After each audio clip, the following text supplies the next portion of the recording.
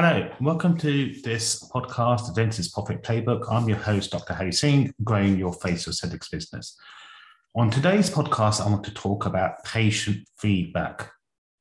One of the most important things you need to do and get right in your facial aesthetics business.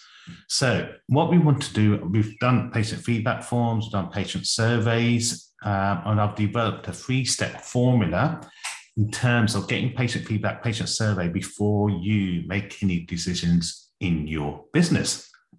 So the first thing to do is listen.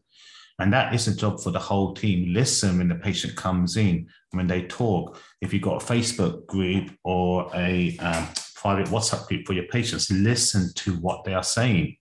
Are they sending you emails? Put them all in the folder, get their responses.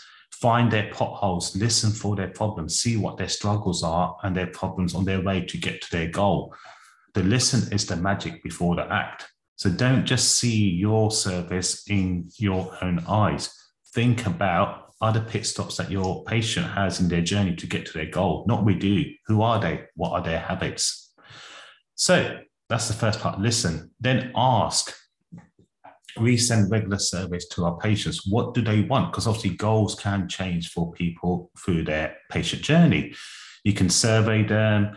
I like to keep mine quite open questions. I don't want to have closed questions or drop down because it doesn't limit the response and you're guiding them too much there. So open surveys, what do they want basically? And then the third part is execute.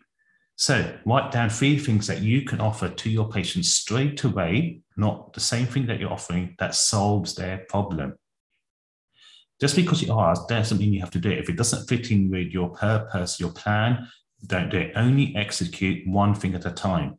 So what we do every quarter, we will listen and ask, and then we'll pick the top 3 that we can implement, execute, that suits our business plan, and one a month we'll do it. Then by the end of the 3 months, we've executed those top 3, and then we will ask again. A couple of mistakes people make. One, they never ask.